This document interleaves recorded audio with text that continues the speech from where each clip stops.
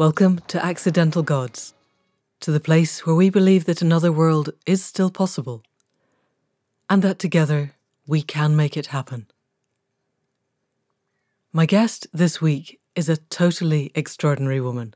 She has a PhD, she's an author, she's a rabbi and a midrashist, she's a mystic, a poet, an essayist, and a Hebrew priestess. Rabbi Dr. Jill Hammer is the Director of Spiritual Education at the Academy for Jewish Religion in New York, and she is also the co-founder of the Kohenet Hebrew Priestess Institute, which is a program in spiritual leadership for Jewish women. In her own words, she is committed to an earth-based and wildly mythic view of the world in which nature, ritual, and story connect us to the body of the cosmos and to ourselves.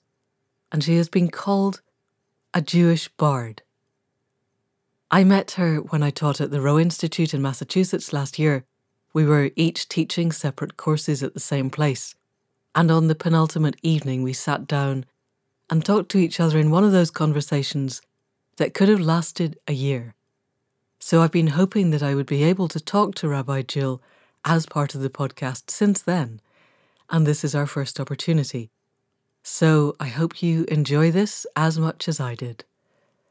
Everybody out there in podcast land, please welcome Rabbi Jill Hammer. So Rabbi Jill, welcome to the podcast. It is such a pleasure to be able to talk to you. And our first question that we always ask for people that we're interviewing down the line is, what is most alive for you in this moment? What's most alive for me in this moment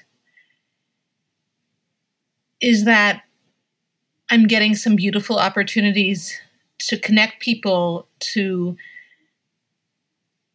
their source, to the world, to the all. And that's really a great joy for me. I'm really excited to be in community with people who are excited about being in connection in some of the ways that our ancestors knew that we often have lost. Yes, thank you, indeed. And because you're a rabbi, ancestral work, you have a direct lineage back for 2,000 years, or more, which is often something that we in the West don't have in the other ways of connecting. So what I'd really be interested in, if you could tell us a little bit about how you became a rabbi in the first place, because my understanding of rabbis is fairly limited, and I am not familiar with most of them being interested in connecting to the natural world in the way that you are. So could you tell us a little bit about what drew you into where you are today? Absolutely. I grew up in the Hudson Valley in New York State. My parents were not particularly religious Jews, but they were interested in gardening. And so I spent a lot of time out in the natural world. And as I got older and began to connect to the Jewish community and learn with teachers, I went to college. I took a lot of courses in Jewish studies.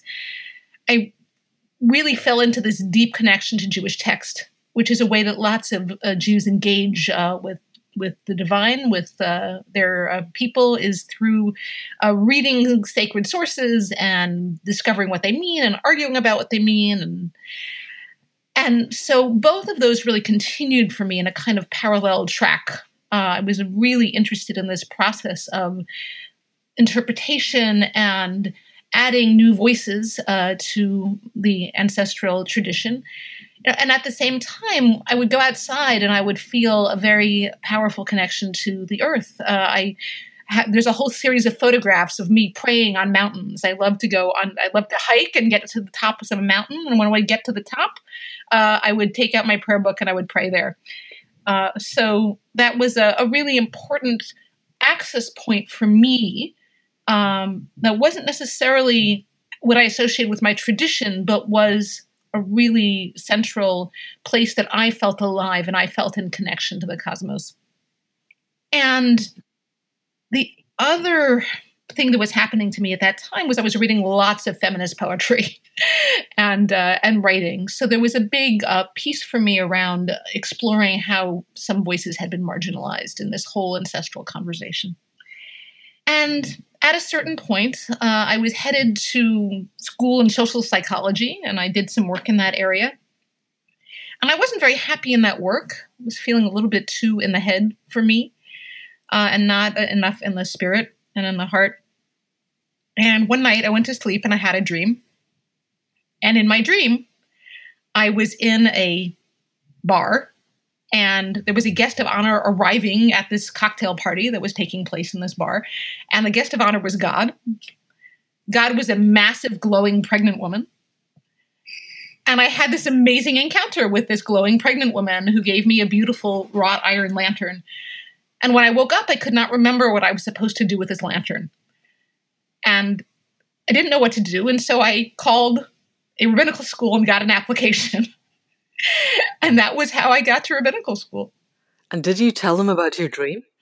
I did not tell them about my dream because the rabbinical school that I chose is well known for its very intellectual, rational approach to Judaism. And had I told them about my dream, they probably would not have admitted me. Okay. But I do now tell people about my dream a lot. I encourage people to look at their dreams as a source of information about their lives. But at that time, it wasn't exactly a secret, but I knew who not to tell.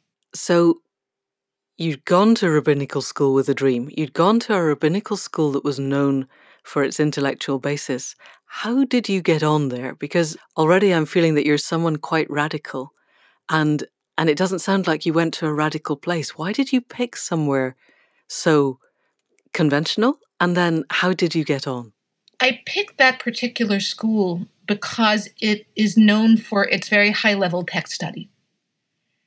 And what I really wanted was very deep access to my ancestral tradition so that I could do with it what I wanted and needed to do with it. And so I was interested in receiving as much information and as many skills as I could get.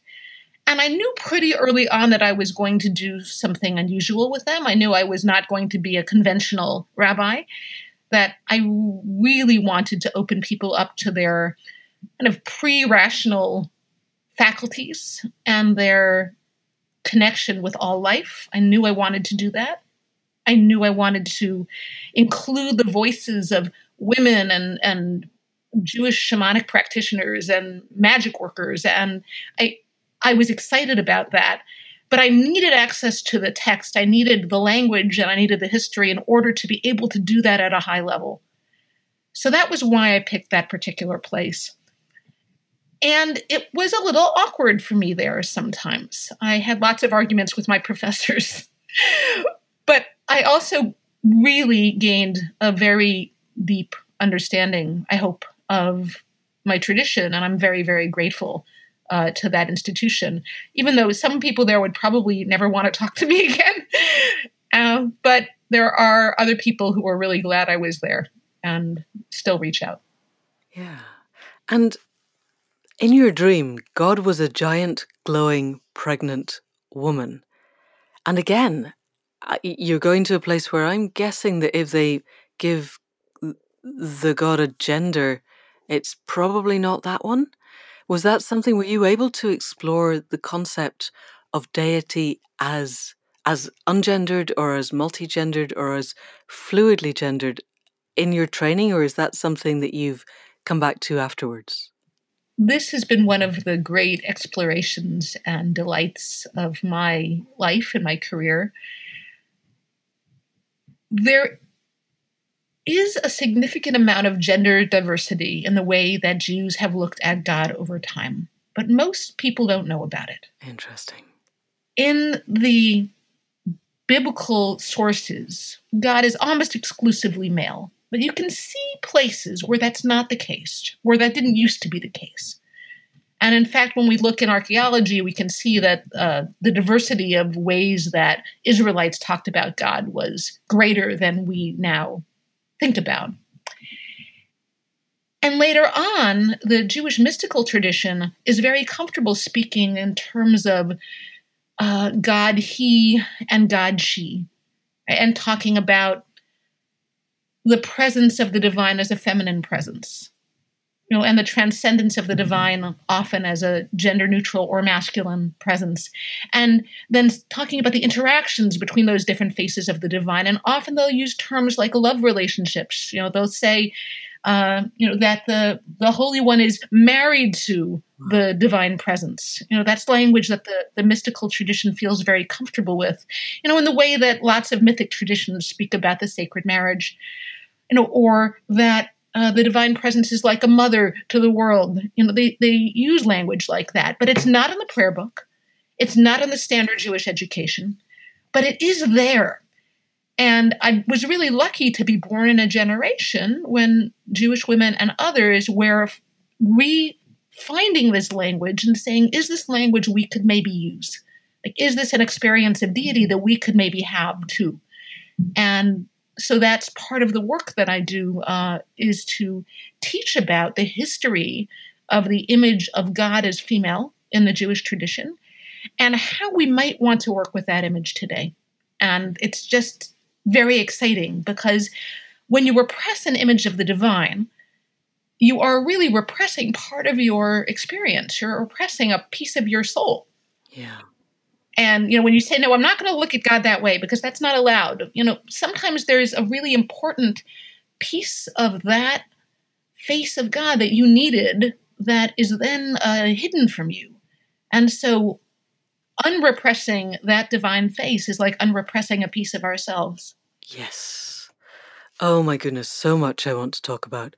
So, 2 branches of this, just very briefly, do you have a sense of why that repression occurred in the first place? Is it something, because it obviously happened in Christianity, it's happened across the Caucasian cultures, and I don't know if it arose from Rome or if it arose spontaneously in different places, or whether it's just the evolution of humanity, for reasons that we completely don't understand, required that the feminine be suppressed. But I wonder if, because of your deep insights into the ancient writings, whether you have some sense of why this happened.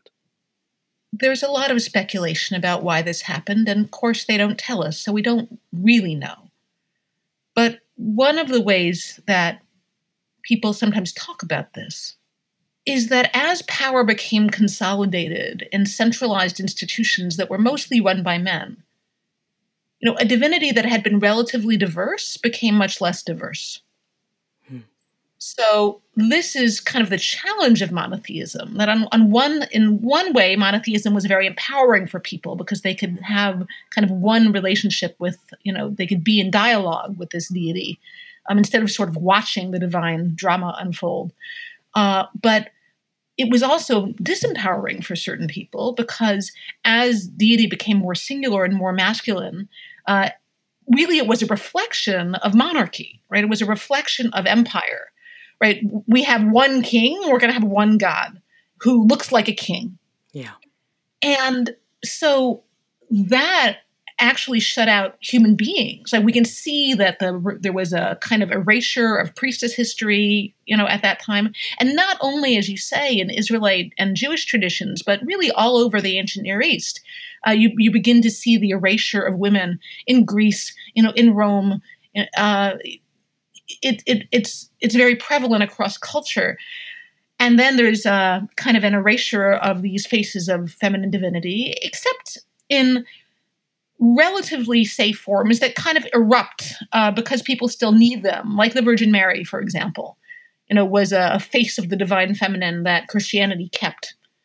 And you see that in Judaism also when they talk about the divine presence, who went into exile with us and loved us and was with us. There's a kind of a desire for the loving mother. But, that face is always subordinated to the masculine king figure, right, in these traditions. And it really is a reflection of what's happening in the human world as power is centralized and as the male gender takes power in various societies. But they really miss it. They really miss the diversity. And so you see it re-erupting, in all of these mystical traditions, that God becomes feminine in the minds and in the imaginations of many mystics. And the other thing that's important to tease out here is that this kind of co-occurs with the repression of the earth. Yeah. Which isn't to say that the feminine is identical with the earth, which I don't think. I think all beings are connected equally to the earth. But there is a kind of co-occurrence that the divine feminine and the sacred earth get repressed at the same time because they get dominated at the same time. And so as the feminine is being liberated and unrepressed, in the West in this time period, you also see this very urgent desire to reclaim the earth as a sacred place and as a sacred entity, which is also really powerful and moving for me, and also really necessary at this time, because when you see the earth as a sacred being that you are in relationship with, then you don't, kind of abuse her. Yes. Gosh, my concept of deity is distinct from my concept of the all that is. So for me, there's a sense of the divine, of the heart mind of the universe, of the all that is, of something that is without time, without boundary, and that is made of raw, wild compassion, but in which I can become very lost. Whereas the gods feel more like entities in and of themselves, and I can build relationship with them and through them to the all that is in a way that I suppose makes it more accessible and easier for me to have a sense of relating. I still want to go home to the all that is in my stillness, but if I want a piece of advice, I find it easier to go to a god, and I'm using that as a gender neutral, gender fluid, gender doesn't matter. And it has always seemed to me that one of the things that happened at the point when the Abrahamic God arose was that it segued from being a god to being the all that is. Whereas in Platonic times, if you read Plato or any of the old philosophers, they knew that the gods were distinct from that. And I'm, first of all, kind of impressed that a god is able to do this. But also, I wonder, do you, when you are connecting, see a distinction between the kind of the deity of history and the all that is boundless and has no real feelings of what people wear or who they sleep with or all of the things that can get clustered onto a traditional god? Does that question make sense to you? It absolutely makes sense to me. I'm very excited to be having this conversation. And I want to answer it in two ways. The first thing I want to say is that the Kabbalah, which is the Jewish mystical tradition, is very aware of the question that you're raising. And the way that it answers the question is like this. For the Kabbalah, God is the all that is. Right? That is their definition of God. God is the all that is. However, mortal beings cannot relate to the all that is. And so what happens is the divine, who is the all that is, puts forward a series of faces or a series of what are called emanations or kind of protrusions that are more relatable aspects of deity. And humans use these relatable aspects of deity to be able to take in the all that is and be in relationship to it. So just to give an example, the Kabbalah, which means the receiving, that's the name of the Jewish mystical tradition, the Kabbalah talks about what's called the ayin, which means the nothingness, which literally means the all that is in its unrelatable form. Right. Brilliant. Like it's so big, you can't relate to it. Okay.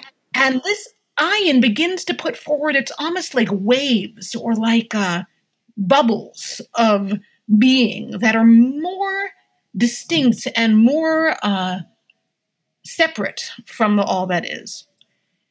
And they have gender, they have attributes, and a series of these waves occur, and the final one is called Shekhinah, which means presence. And that wave of the all that is synonymous with the physical universe. Wow. That is, it is divinity in physical form. And that face of the divine is where I connect. We often speak of her as she, Shekhinah is female.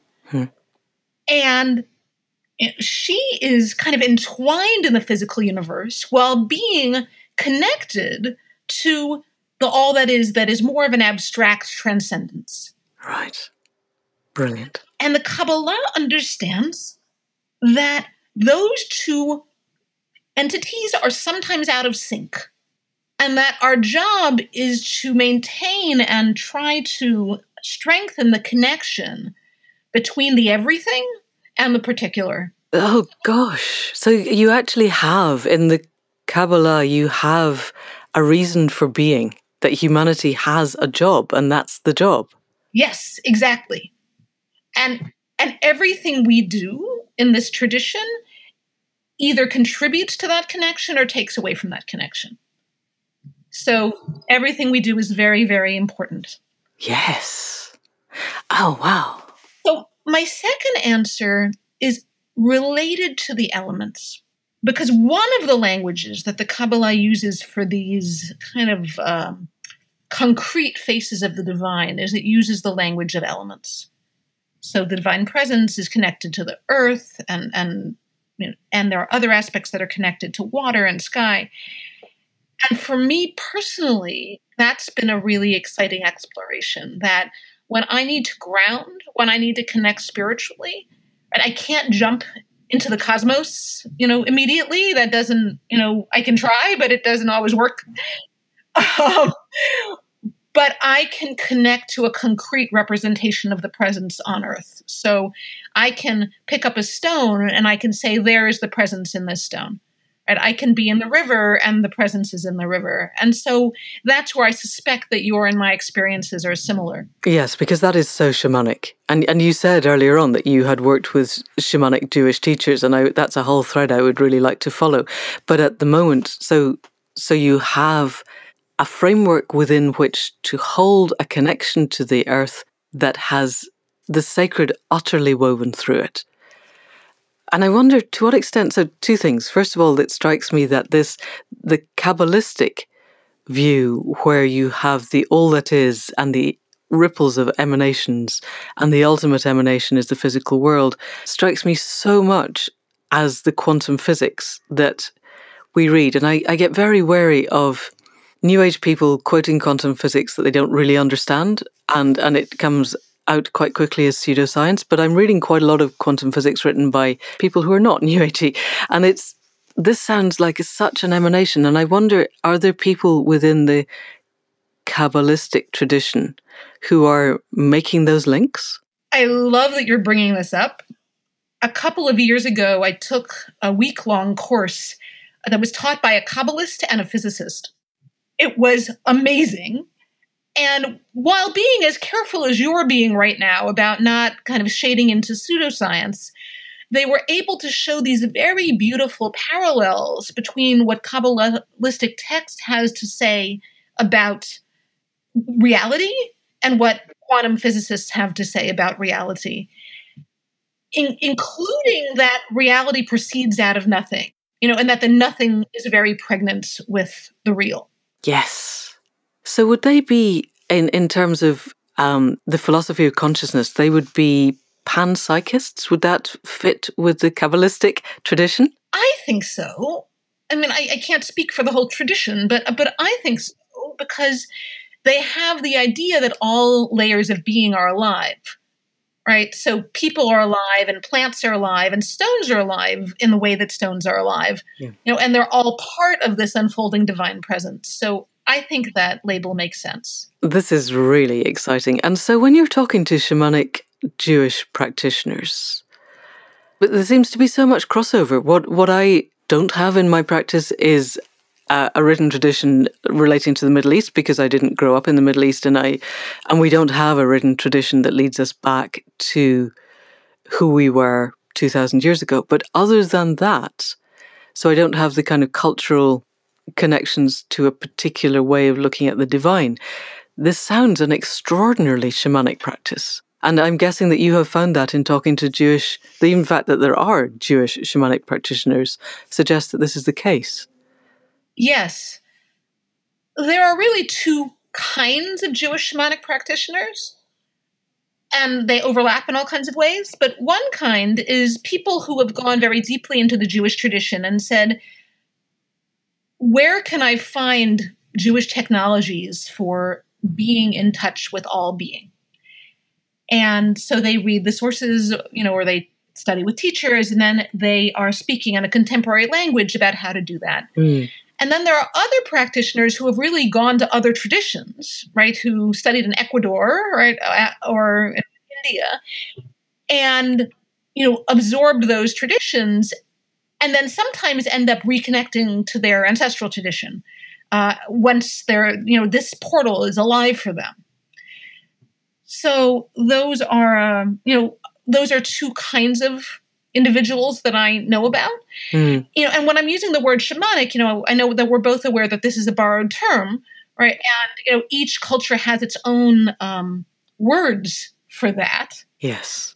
But just to give a little historical context, I was told by a historian that in the 18th century, in little Jewish villages, in Russia, you would hire a rabbi who would be there to tell you how to practice and to give the Jewish law on various topics. And then you would hire what was called a Baal Shem, which means a master of the name. Oh, fantastic. Who would do the magic, right? Who would do the channeling, who would tell you, what problems you had in your past lives and how to fix them, like that kind of thing. Interesting. That's so I read recently that until Henry VIII destroyed Catholicism in Britain, the Archbishop of Canterbury employed a geomancer. Wow. And I thought one day, if time allowed, I would like to find out the story of the last geomancer and write it because, my goodness, and then we lost all of that when Protestantism just kind of crushed everything. And we lost all of that too. Yeah. Because, the Holocaust wiped out lots and lots of folk tradition. Yeah, right. Because the text made it, right? The books made it. But everything that wasn't in the books, a lot of things were destroyed. Yeah. And, are just sort of, we're just beginning to piece back together what was lost. And then there was a big exodus from North Africa in the last 3 generations. That was also a big loss of culture. And particularly when you have these big cataclysms or migrations, it particularly affects women because in the Jewish tradition, women's stuff doesn't get written down. Right. Yes. And across the world, that has been in every Aboriginal First Peoples tradition. The anthropologists were men and they did not talk to the women, or the women didn't talk to them. There's so much has been lost. And even in the transition to America, a lot of stuff got lost. And so now a lot of American Jews are like, why is our tradition boring? Where did all the good stuff go? And so there's this real reclamation of all of this powerful stuff. Right, because it's in villages in Russia, and you have to go back and find it, or North Africa, or wherever. My goodness. So I want to go back to dreaming. I want to look at the book that you're writing. But before we go there, just for my own curiosity, Accidental Gods is about the sense that we are on the brink of conscious evolution and that it is possible. And I wonder if there is anything. It sounds like there's so much of a movement within what you're doing to reframe things, to look at things, to see how we might go forward. Is that anywhere alive in the work that you're doing at the moment as a concept? What I want to say about this is that there is a Jewish view of redemption, what we would call the Messianic era or Mashiach, right? That's the kind of mythical end time, right? When things will be different, right? When we will have transcended death and we will have transcended evil, and sort of this, mythical time. And I don't know about all that, but there is this idea that as we become more identified, not just with our own personal egos, but with the presence as a whole, that more things become possible, right? That there's more healing and there's more what is called tikkun, which means repair.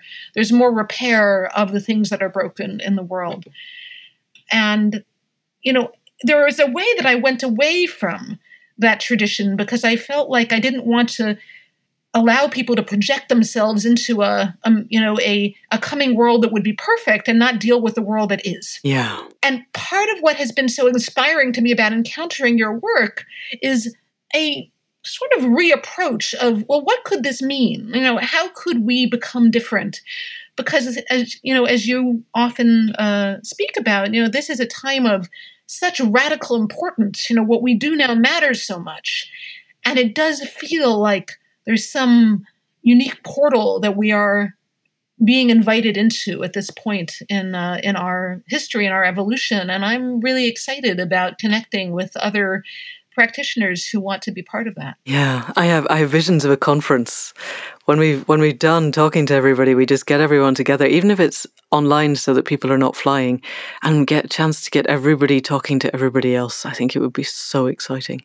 Because I'm thinking with the Kabbalah that you were talking about, the Kabbalistic work of this sense of giving humanity a reason to exist. Because that's often, I was listening to Yuval Noah Harari and various others, the really deep thinkers of now, and they're going, before you can go forward, you have to know why we are here.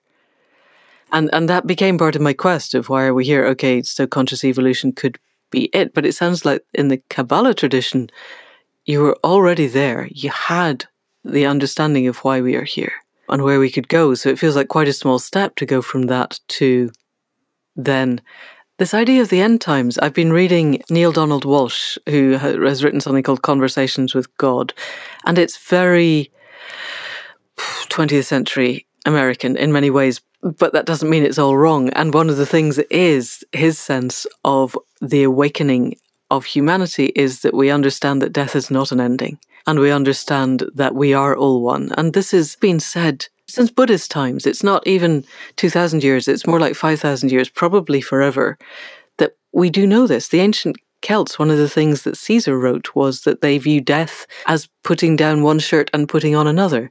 It wasn't the big deal that we make it. And once death isn't the big deal that we make it, then that sense of having to keep hold of stuff becomes less. The whole of the structures around which our economy and our culture arise begin to melt away. And I think that sounds very like your messianic end times. If we could achieve that, it would be very interesting. Can I say something about what you just said?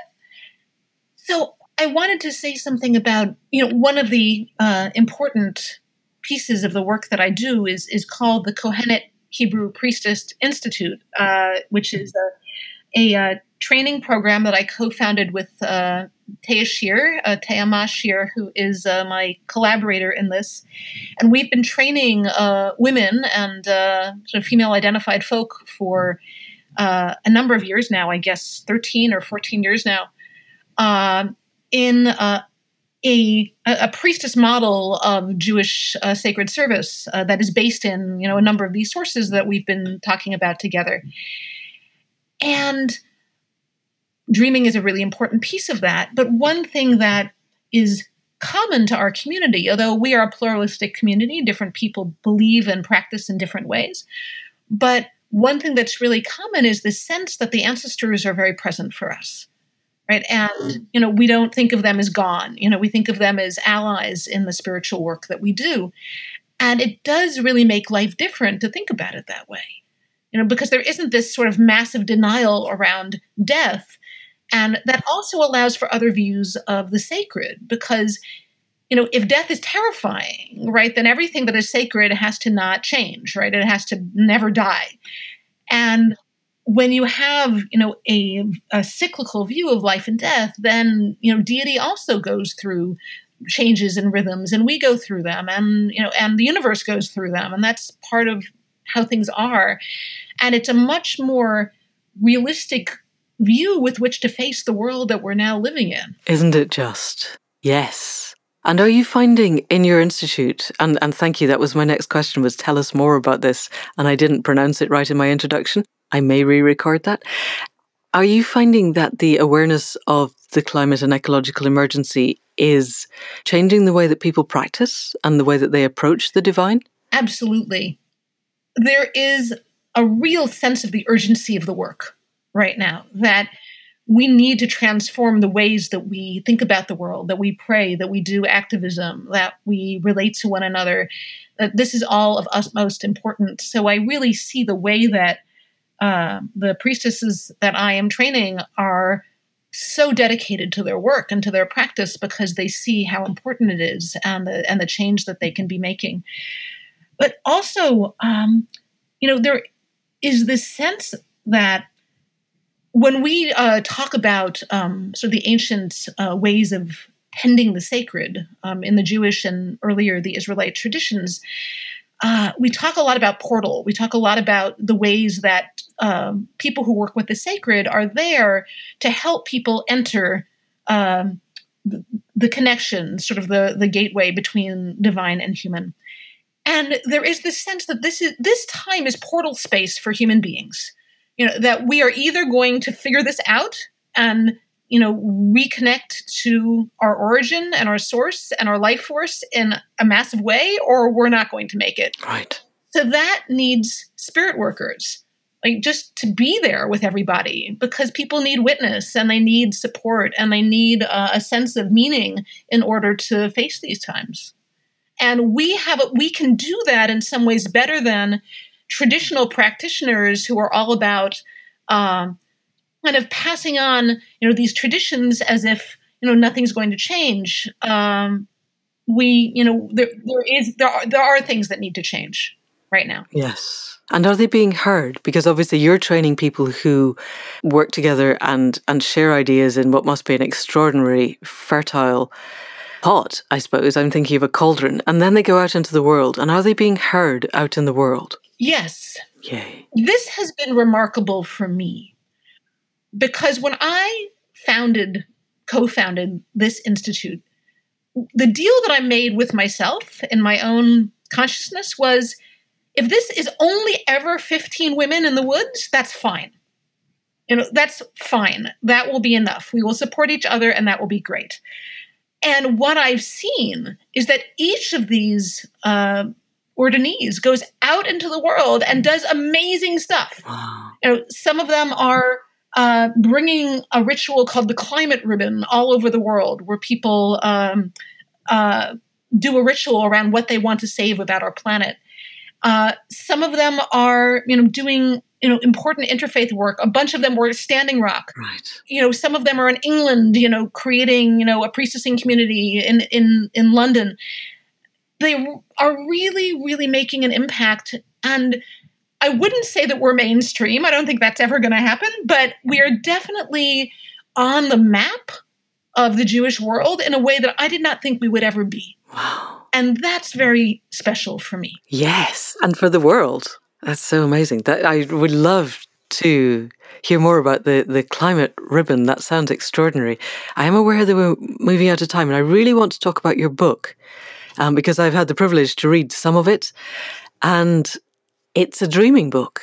You've brought dreaming into the 21st century. You've gathered dreams and you've helped people to enhance their lives through dreaming. Do you want to tell us about it? I do. So I'm in the process of writing a few books now, and one of them is on mysticism, but the other one, as you mentioned, is on dreams. And for me, in my personal priestess practice, dreams are the way that I continue to connect to the divine. There are a number of ways, but one of them is dreaming.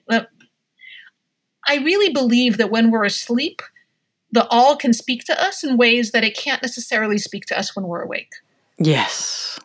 Because when we're dreaming, there are images that don't make sense to us, right?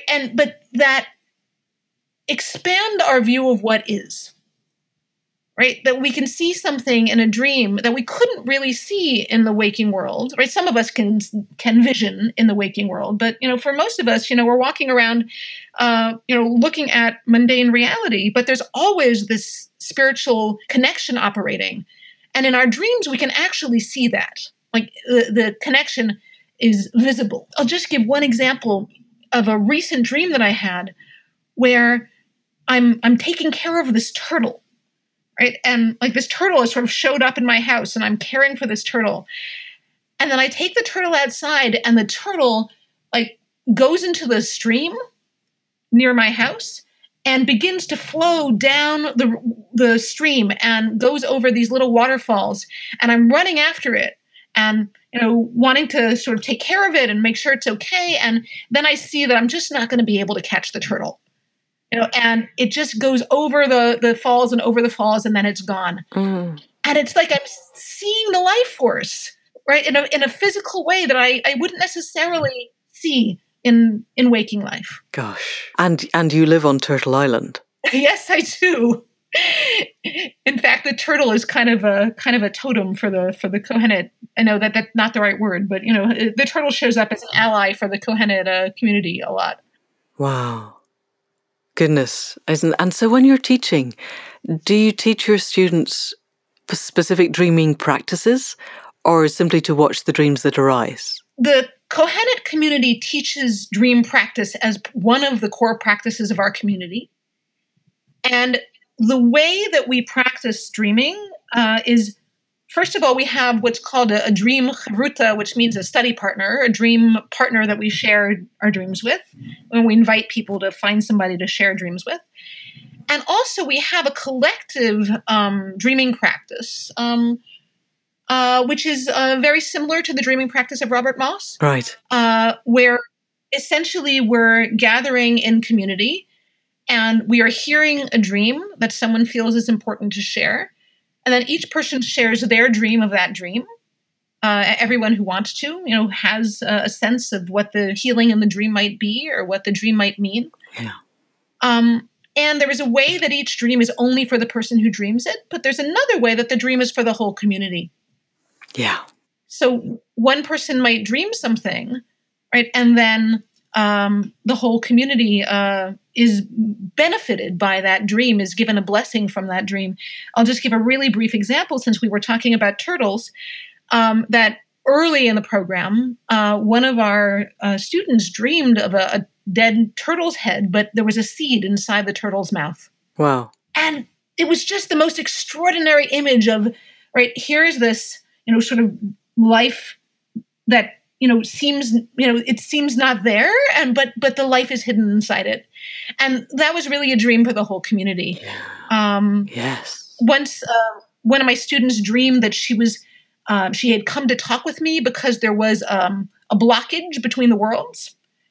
And I got out my big maps and I looked at the world sort of in its abstract form. And I said, yes, I can see it. You should go get it.